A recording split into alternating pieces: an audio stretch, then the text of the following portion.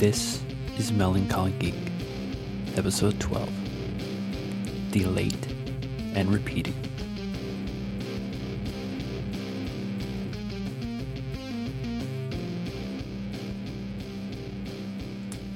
Welcome to Melancholy Geek, where you get the thoughts and opinions of a geek with depression. My name is Preston, and it's New Year's Eve, with a whole 28 minutes left to the year, at least where I am. And it's been a while, because it's been a while. It's hard. Life is hard. Life's hard for everybody, but people like myself can have that much more trouble just to get get up and go, to sit down and do this is very difficult. But here I am with nothing to do at the end of the year, when most people are out partying and ringing in the new year with loved ones, and I'm my sad, lonely self. It's okay. Well, as okay as that can be, but still, it's okay, because so what's happened since October, when I did this last? Let's see. Last time I wanted to do an episode was a weekend where I had Thor Ragnarok came out, BlizzCon happened, and I got my new iPhone. It was the beginning of November. So let's talk about that, and then we'll just talk in general about other stuff that's happened. So, number one, Thor Ragnarok. Probably the funniest Marvel movie, without question. If it wasn't, you essentially were like I don't know how to explain it. It was a roller coaster of ups and downs, and the downs weren't like, the ups were action and the downs were humor, and sometimes you were like on that peak a lot. So it was excellent. It was great. It's another fantastic Marvel showing. So you can't. It's crazy good. So that was a good start to that weekend. Technically, it wasn't a start. Was it a start? Can't remember. Did I see that? Yes. Anyway, so that was a thing. And then, well, actually, that was part of the weekend, but that was the quickest thing I can explain. That Friday, I got a coworker to bring me to the local mall, where I had successfully pre-ordered for launch day an iPhone X, and I got my phone, and then I headed home to go see BlizzCon. Funny enough, I stopped at a local restaurant to eat before I went home, because I hadn't eaten much that day. Surprise, right? And I happened to have a conversation about World of Warcraft, and it was a pretty good conversation. She mentioned how she was very interested in playing this on a lot of the servers that popped up, which were emulating like vanilla World of Warcraft, like the original 1-60. So that was interesting. And of course we talked about BlizzCon and what the chances are of Blizzard doing that, and I was like, nah, that's not gonna happen. Yeah, that's happening. So one of the big announcements of BlizzCon was that Blizzard is working on vanilla WoW. Made a horrible joke to introduce it, but that's something they're working on. I speculated it might come out in 2018, but all of the people in the know are indicating that that's not likely. So, hey, that's fine. It'll happen. It's not something I'm really interested in, but I'd probably give it a try. However, they of course announced the next expansion, Battle for Azeroth, where it's going to be focusing on key storylines that escalated tensions between the Horde and Alliance, which is fun. That kind of stuff tends to indicate more PvP oriented, which I'm not a fan of. I would prefer to have a more unified world, Horde and Alliance. But I'm weird like that.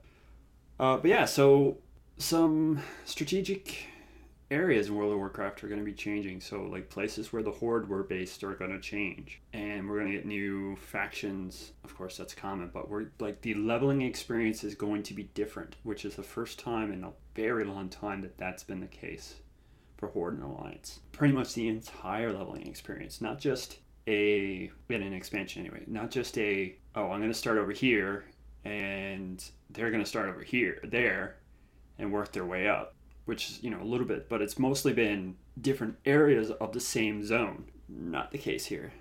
The idea is Horde's going to be over here, and honestly, this is impromptu, so I didn't prepare for this. So, Horde is going to be an area where the Zandalar trolls are based.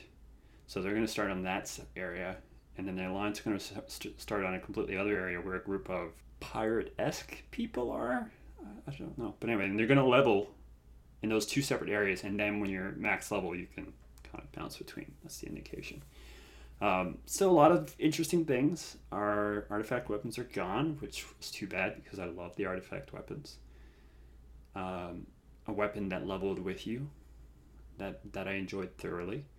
They're going to make an item level with you this time in a similar fashion, only it's going to be a neck piece.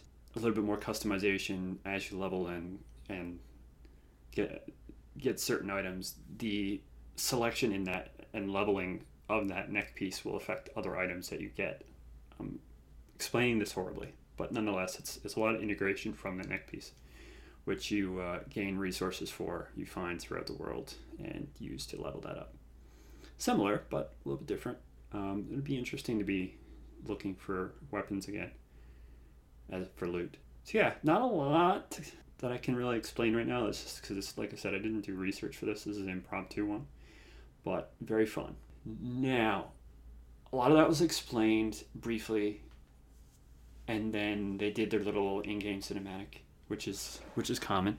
But what wasn't common and very surprising was they actually had the full intro cinematic, which is, in pure Blizzard fashion, spectacular. And there are moments where you can't, no matter what side you're on, you lost your mind. They had very empowering moments where the two heads of the faction, so Sylvanas and Anduin, just, it's something you have to see. It's really something you have to see, but it's amazing. So that was huge. I had a lot of announcements that I was excited with for other Blizzard titles. Nothing really for Diablo, which is too bad, but that's still out there, so anything's possible. They made the base game of StarCraft 2 free to play, so that's interesting. I own it all already, so not a big deal, but still, it's definitely different. Introduced new characters for Heroes of the Storm, because that's what they do. They showed some cinematics and new maps for Overwatch, so that was fun. Neither of those two latter games I play, so it's not a big deal. They announced the next Hearthstone expansion, which is already out by now, funny enough, but it's Cobalt and Catacombs. Pretty standard, nothing too fancy when it comes to the cards themselves. Some stuff is fun, like a recruit mechanic where when it's triggered in whatever fashion, it recruits based off the card text a card from your deck, straight from your deck. So that's kind of fun. But the big thing about Cobalt is the dungeon run. That's been pretty fun. There's nothing outside of the entertainment of it. And a lot of people like the style. You basically start with a 15 card deck, I want to say. So it's not a full deck. You face a very basic random opponent of like, I don't know, 3 or 4. But there's so many things. So you get randomized starting opponents out of groups of possible opponents. You have a lower starting health, but so do they. And you just get in there and you fight, feel for it. You choose whatever class, and it's random. I think the starting decks are the same for each class when you play that class. When you win, and you're most likely to win that first battle, you get 3 randomized choices of perks, or treasures as they like to call them, for the game itself. And what this does is it does something ridiculous. From double your starting health to start your turn with a full set of random secrets, like really crazy overpowered stuff. And then after you choose that item, after the first win, you get a set of 3 more cards to add to your deck that kind of have a theme, and there are 3 sets of those. So you have to then pick what you want and add that to your deck and go forward. Now, after every win, you get a new set of 3 cards that out of 3 sets that have a focus. And sometimes, if you're lucky, you get the same set all the time. You can really make a focus deck. Every second win, you actually do get a new bonus to add to the deck that you're going. So you can then start your starting hand has there's just too many to talk about, but so you get, like I said, a full set of secrets, and you're doubled your starting health. So you keep going through this, and you got to fight 8 bosses to win it, and they're all randomized, and they really start getting hard because their strategies are focused on what they are. So if your deck isn't versatile, then you can get destroyed. But they're fun. There's no reward from it, but sometimes you just need something quick and entertaining to play, and it does that very well. I've gotten to the last boss once, and it destroyed me. Fiery destruction. Yeah, so that's in general what's going on with BlizzCon, but there's a lot of things to watch and stream and get more details about all of this, and it was a lot of fun. Then there's the iPhone. So the iPhone 10 is quite the device.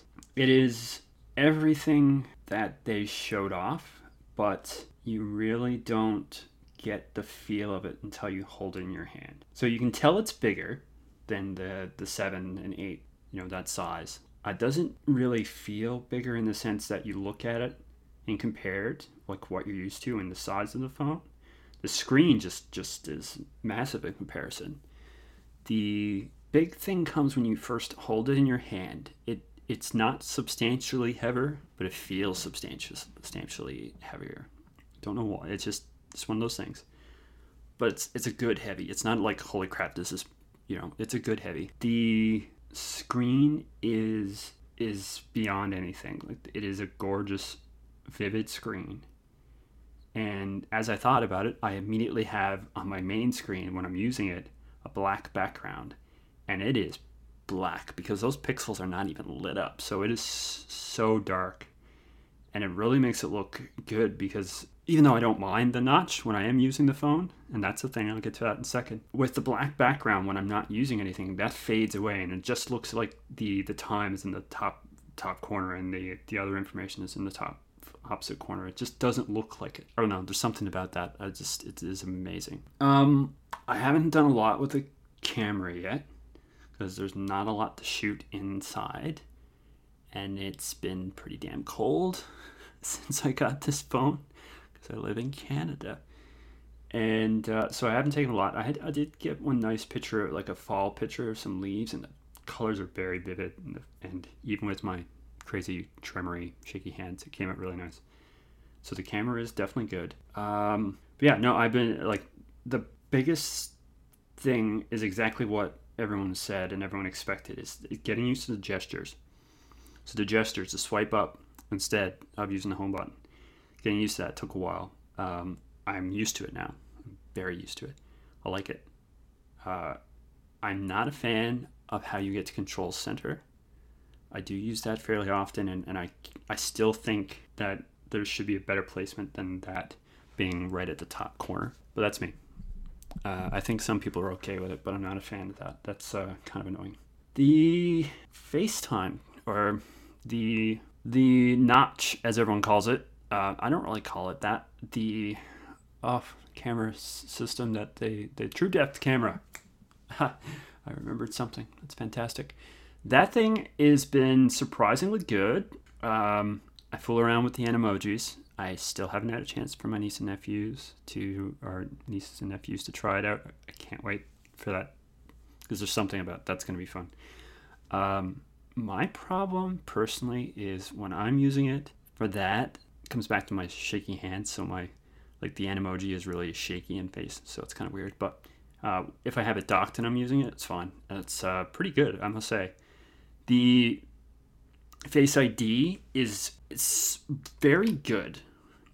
So let me get more specific. It works. It works very well. Even at angles, not wide angles, but like if it's face down on the desk and I'm close to it, it usually works. So that actually works really well. I would have to say when it comes to how fast it is, because I think that's a lot of people's biggest problem, it's somewhere between first generation Touch ID and second generation. It's not as fast as the current Touch ID sensor, because that thing's very fast. But it's definitely it's a bit faster than the first generation. So it's still reasonable in speed. Like if you get used to seeing knowing where the position of the phone is to see your face, and like when you take it out of your pocket or pick it up, and swiping at the right time, like you can time it, kind of like what I had to do with the original Touch ID, is push down on it but keep my thumb rested so that it allows time for it to unlock, because that's what I used to do. I never used to use the power button or the side button as it is now to unlock the phone. I used to use the home button for that. So, but once you get used to that, it's pretty fluid. I've had a number of times where I've had to use it outside. That's when it gets a little bit tough, because if it is a particularly sunny day, if you're on the wrong angle, that the infrared light from the sun can throw it off, which obviously that's what it uses, so that's understandable.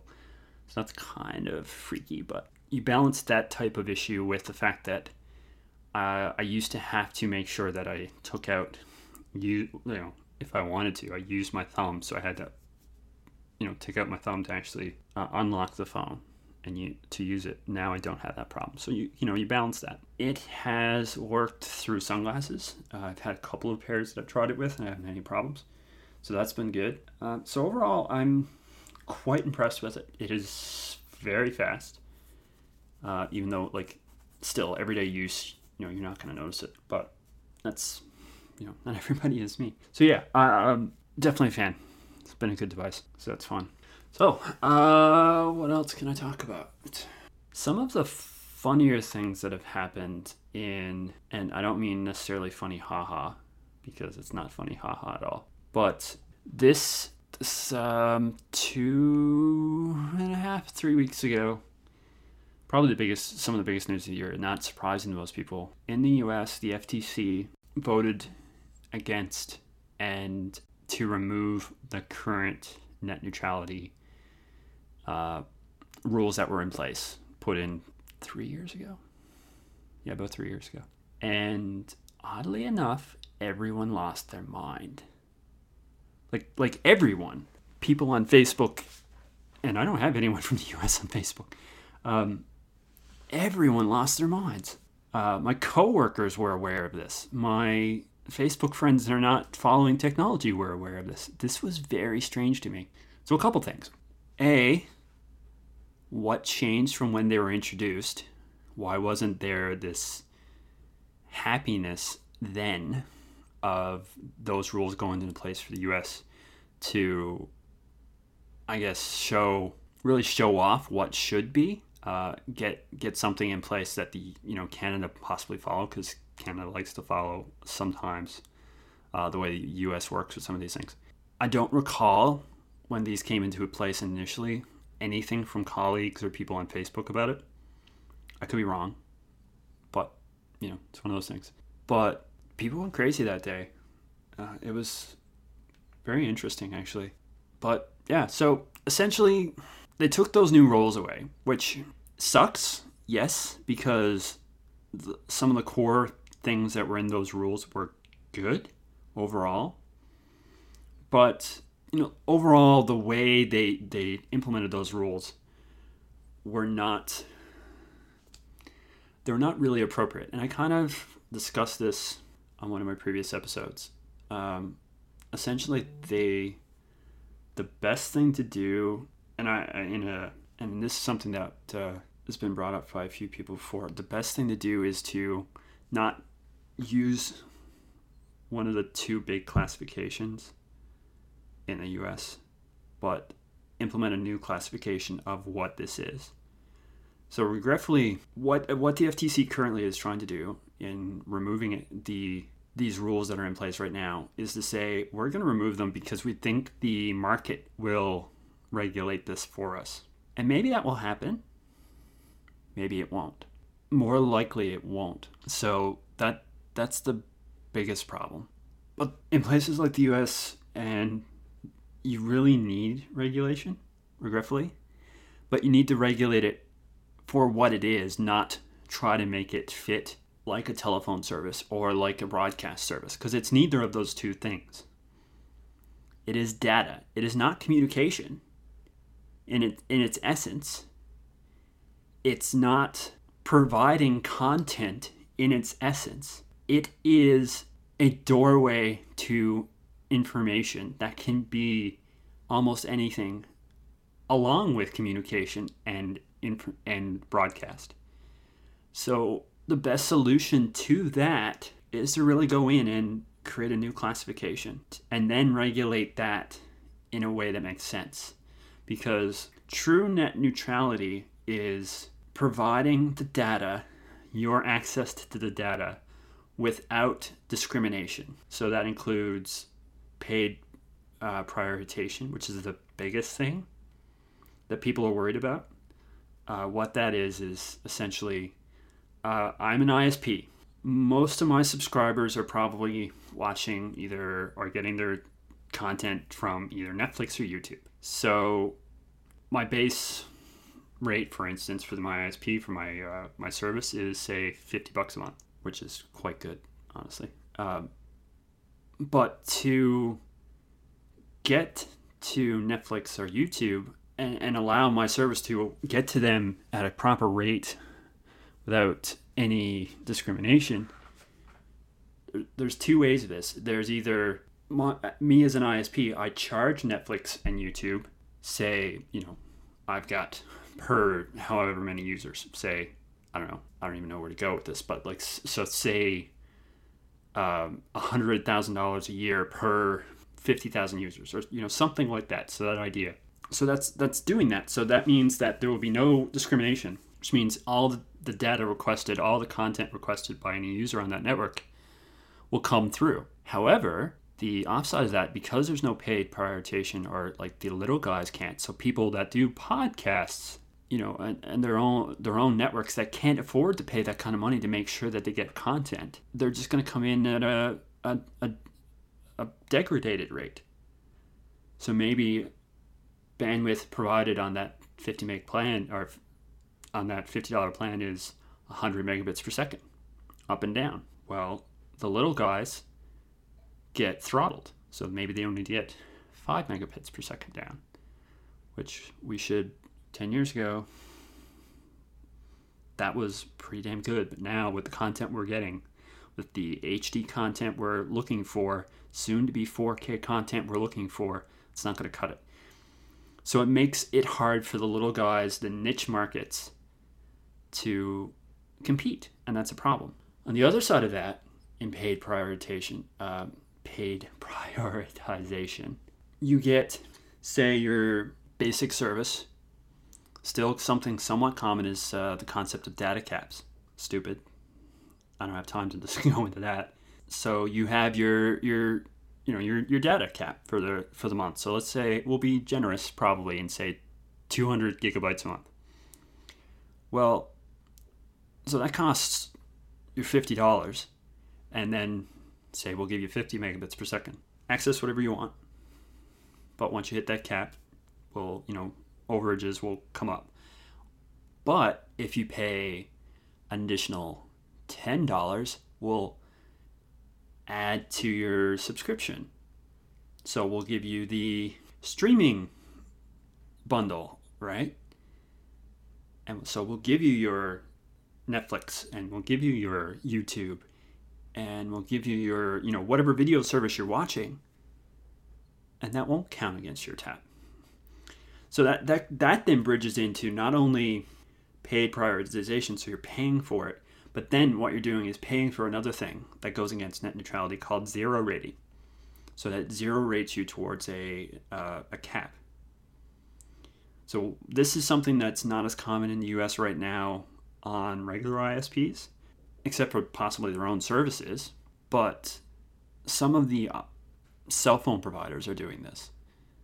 T-Mobile is a big one. So they'll say, okay, these services, as part of our plan, you're just going to get them. Don't worry about data caps. So the problem there is that, again, pushes out the little guys that are not part of that, but the customers love it. It's not fun. So that's the core stuff that net neutrality has that's a big problem. It's a thing, and not it doesn't seem like everybody's actually aware of it, really how it goes, and what like they just hear so much, they're not really familiar with it. So how they were classified before allows them the ability to regulate that. So they had a rule in saying, hey, you can't, you give access to this, to the internet, you can't delegate what packets come in. It's just, you're not allowed to. They can't do that anymore if this goes through. So this decision that came on to remove that has been made, but it's still got to go through a process and all this kind of thing. So it won't go into effect if it hasn't been stopped until mid next year, I believe. Something like that. But anyway, the biggest problem, like just taking that away is not a huge deal because that's the way it was before these went into place like 2 years ago. You know, we will manage until we can get something better in place. What the issue is on top of this is the FTC is basically saying we're not going to do anything to prevent the people that have a monopoly or duopoly in certain areas from preventing other new people from coming in. So say an ISP in a rural area has built out that infrastructure. They are not allowing, or they're not enforcing the ISP to be required to allow, you know, a secondary service from coming in and using it. And taking that away, because that's actually been in place for a little while, from my understanding. But that is a big thing. And then saying that municipalities, so cities and towns that have been looking to build out the infrastructure for the town, they can't do that. And state laws, no matter what the state wants to do, the federal laws that are in these rulings overrule everything. That's a problem. So that the little additions outside of taking away what was there is really the big problem here.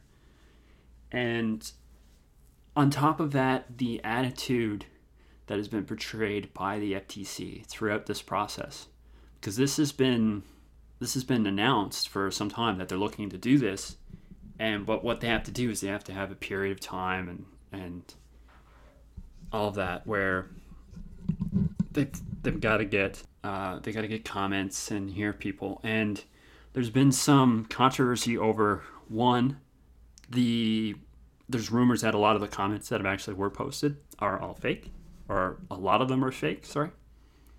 And two, they basically said they don't care what the comments say. So that leads you to believe that, okay, maybe they have an idea to take this away, okay, and maybe start something new, which would have been nice. But then they added this other stuff in to make it harder. See, this is the fun thing. They've been basically... The guy made a horrible YouTube video. The current head of the FTC made a horrible YouTube video basically explaining why these decisions were made and basically saying that let the industry take care of itself. Let the industry compete, and that competition will regulate itself. But then they added those things in that I mentioned that are going to prevent people from competing.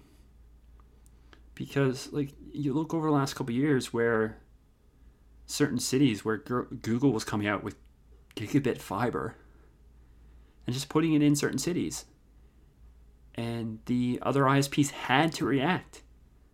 So that instigated competition. So if the the underdogs and the more local ISPs and more municipal ISPs can't easily or at all come in and create competition, then it's going to be near impossible for what they're basically saying is the reason they did this to actually go through. So that kind of sucks. But that's what it is right now. A lot of people are against this, politicians on both sides. So there is a possibility that it won't go into place, but there needs to be more. They need to come in and say, okay, we're going to classify this completely differently. So the two classifications right now are, there may be more, but the two that have gone back and forth are Title I and Title II. Don't ask me to really go into them, but after hearing descriptions of both of these in previous podcasts that I have listened to, clearly neither of them fit providing essentially an ISP's what an ISP is. So there needs to be a new classification, and it needs to, or at least, okay, what I believe it needs to be is, one, provide unrestricted, reasonably cost, or reasonably priced access to the internet for the bandwidth, right? Do not discriminate between the data that is coming down at all.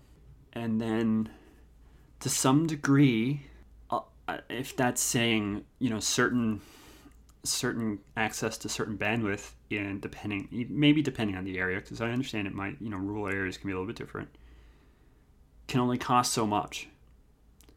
Either that, or you have to allow or enforce people to come in and join and take advantage to some degree of the networks that are out there.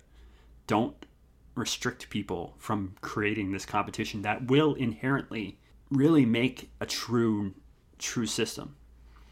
A surprisingly good example of this recently. In Canada, we have really 3 big cell phone providers.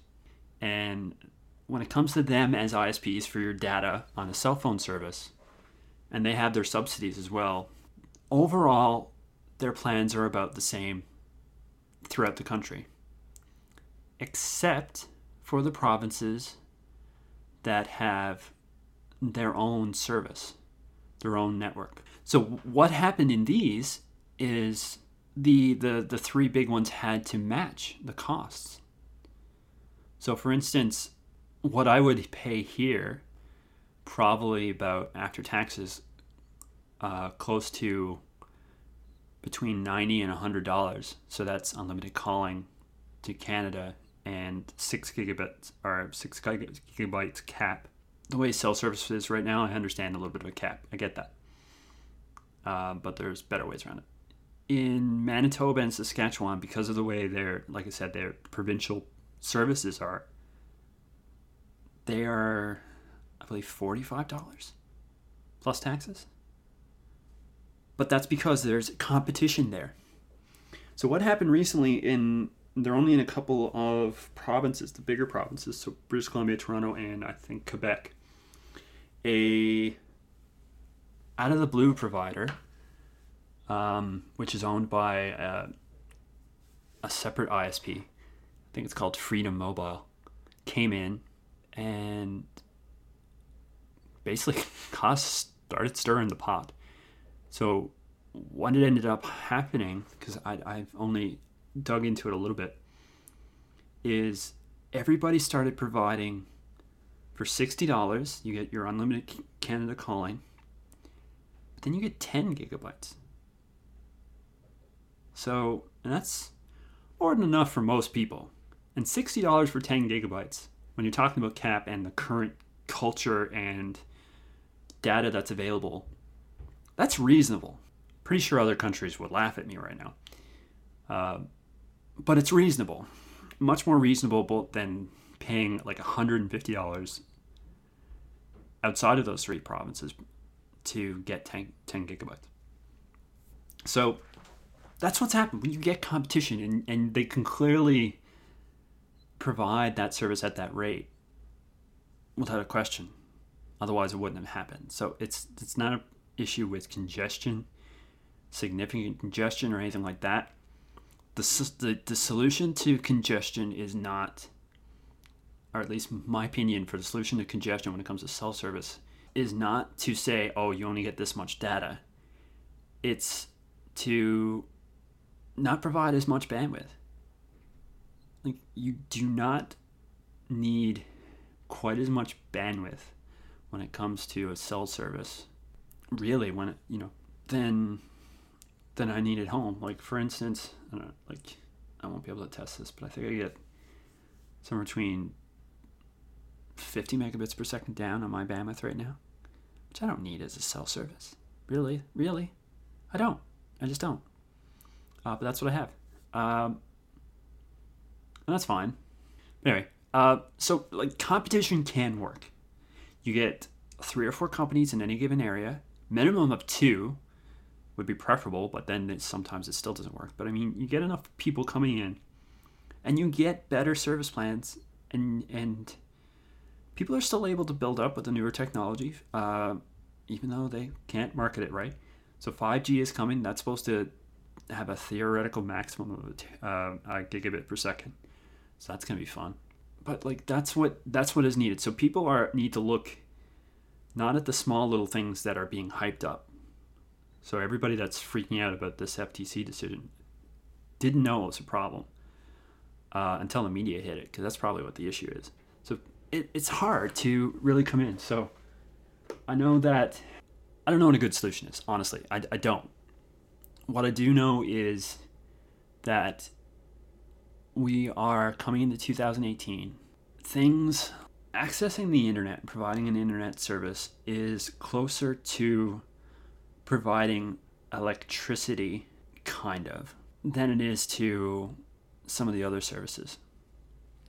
It is brand new, but I mean, it's something that everyone should have the ability to access at a reasonable price. It's not a per usage thing like electricity. It can't be, because electricity has a limit. Whatever area you're in, power is generated in whatever fashion, be it nuclear, be it water, be it dams, whatever. So that's then provided into the grid. So that's finite. Same thing like city water supplies and some stuff like that. That's finite. The internet is not finite. So what I mean by that is the data is infinitely copyable. So downloading something, the amount of data that comes over the backbones and into your home does not affect the service. Like, there's no impact on it. So there's no point in really any home-based service, be it DSL, which is not as common anymore, cable, or fiber. I have a version of fiber here in my home. The fiber service I have does not have a data cap, which is great, because it's near impossible to cause enough data to come through to affect everybody these days in that network. But sure, it happens. But when it happens, what that means is you just don't get that data as fast, possibly. Right? And that's fine. That happens. Right? So it takes longer to get that, whatever you're getting, or maybe you have to deal with a little bit of buffering. Seldomly happens for me. But that's what you have. So the charge should be looking at not how much data you're allowed to download, because that doesn't make any sense. It should be just simply, okay, how many lanes or how much data can I get at any given time? How much do I have access to? Now we're talking into the seconds, right? Clearly. So that bandwidth, that term bandwidth, that's what you should only charge for. So if you're going to go from 50 megabits per second to 100, okay, that's an increase in speed, right? that's your extra 10 or your extra 5. And really, realistically, the base plan should be more of providing the access to that and then a basic bandwidth. So I think reasonable, depending on the service provider, a $50 a month plan with 50 megabits per second, depending on the type of service, up or down, is more than enough. And then maybe $10, $15 more to double that, right? And then make it more realistic. So, I don't know. That's something, it needs to be done that way. Because we live in one of the most modern and first world countries in the world. And then the US is even more so, with more people and more money and influence and all this kind of stuff. Yet, their internet access and service provided is some of the worst in the world. So is ours. You go to South Korea, the service you get for home internet is beyond what we have. A lot of countries in Europe, same thing.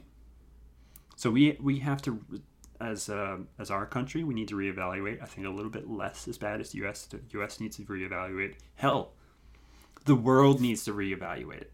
But that's got to happen. That's a tough thing to happen because the world is not quite gotten to the point where it's a global community yet. It is, in the sense that we can almost indefinitely talk to anybody in the world easily now, but there's still not, as a community, thinking the same way and just making these decisions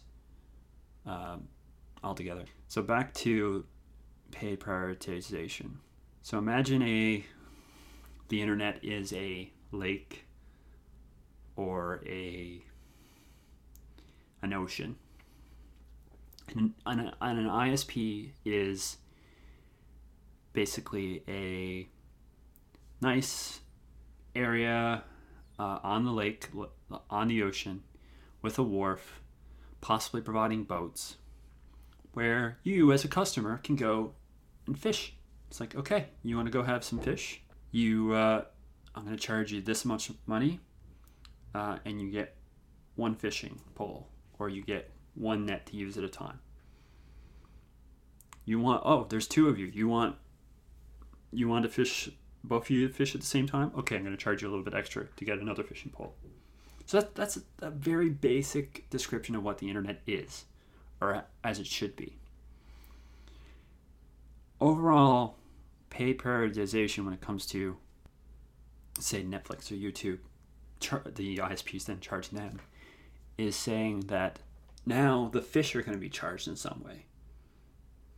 There's some restriction on that fish from getting in. So maybe I like salmon, so I'm going to go fishing for salmon. But Blow Joe that farms salmon can't put salmon in here unless he has to pay for it. So I don't know. It's a hard analogy to really focus on, but you're basically charging the fishermen and charging the fish at the same time. Redundant much? Know what I mean? Especially considering quite often, depending on if you want the really special fish, you got to pay. The customer has to pay too. Doesn't make any sense. I know I'm winging this, so I'm not really doing a great job explaining everything. But anyway, it's almost been I don't know. I've been rambling for a while, which is good because I'm not thinking about the horrible mood I've been in the last week because I've been off of work and doing nothing and haven't left the house since Friday. Yay. Anyways, yeah, no, my mic sucks. I gotta figure out the squeaks and stuff. I try to figure this out. So, if you're enjoying yourself, feel free to subscribe. You can go straight to melancholygeek.com. That'll bring you to the Facebook page. Clicking on the Learn More button will bring you to directly to an iTunes to subscribe. Otherwise, feel free to just search me up on your favorite podcast system. Twitter is melancholy_geek. I'm looking into email. I don't know about email. You can still, right now, certainly send me an email at mail@prestonmarsh.com for the time being until I sort out getting something a little bit better. But that's my ramblings for day. It is now 23 minutes in 2018 here in the east coast of Canada. Happy New Year. I hope everyone is well. And let's make this one a better one.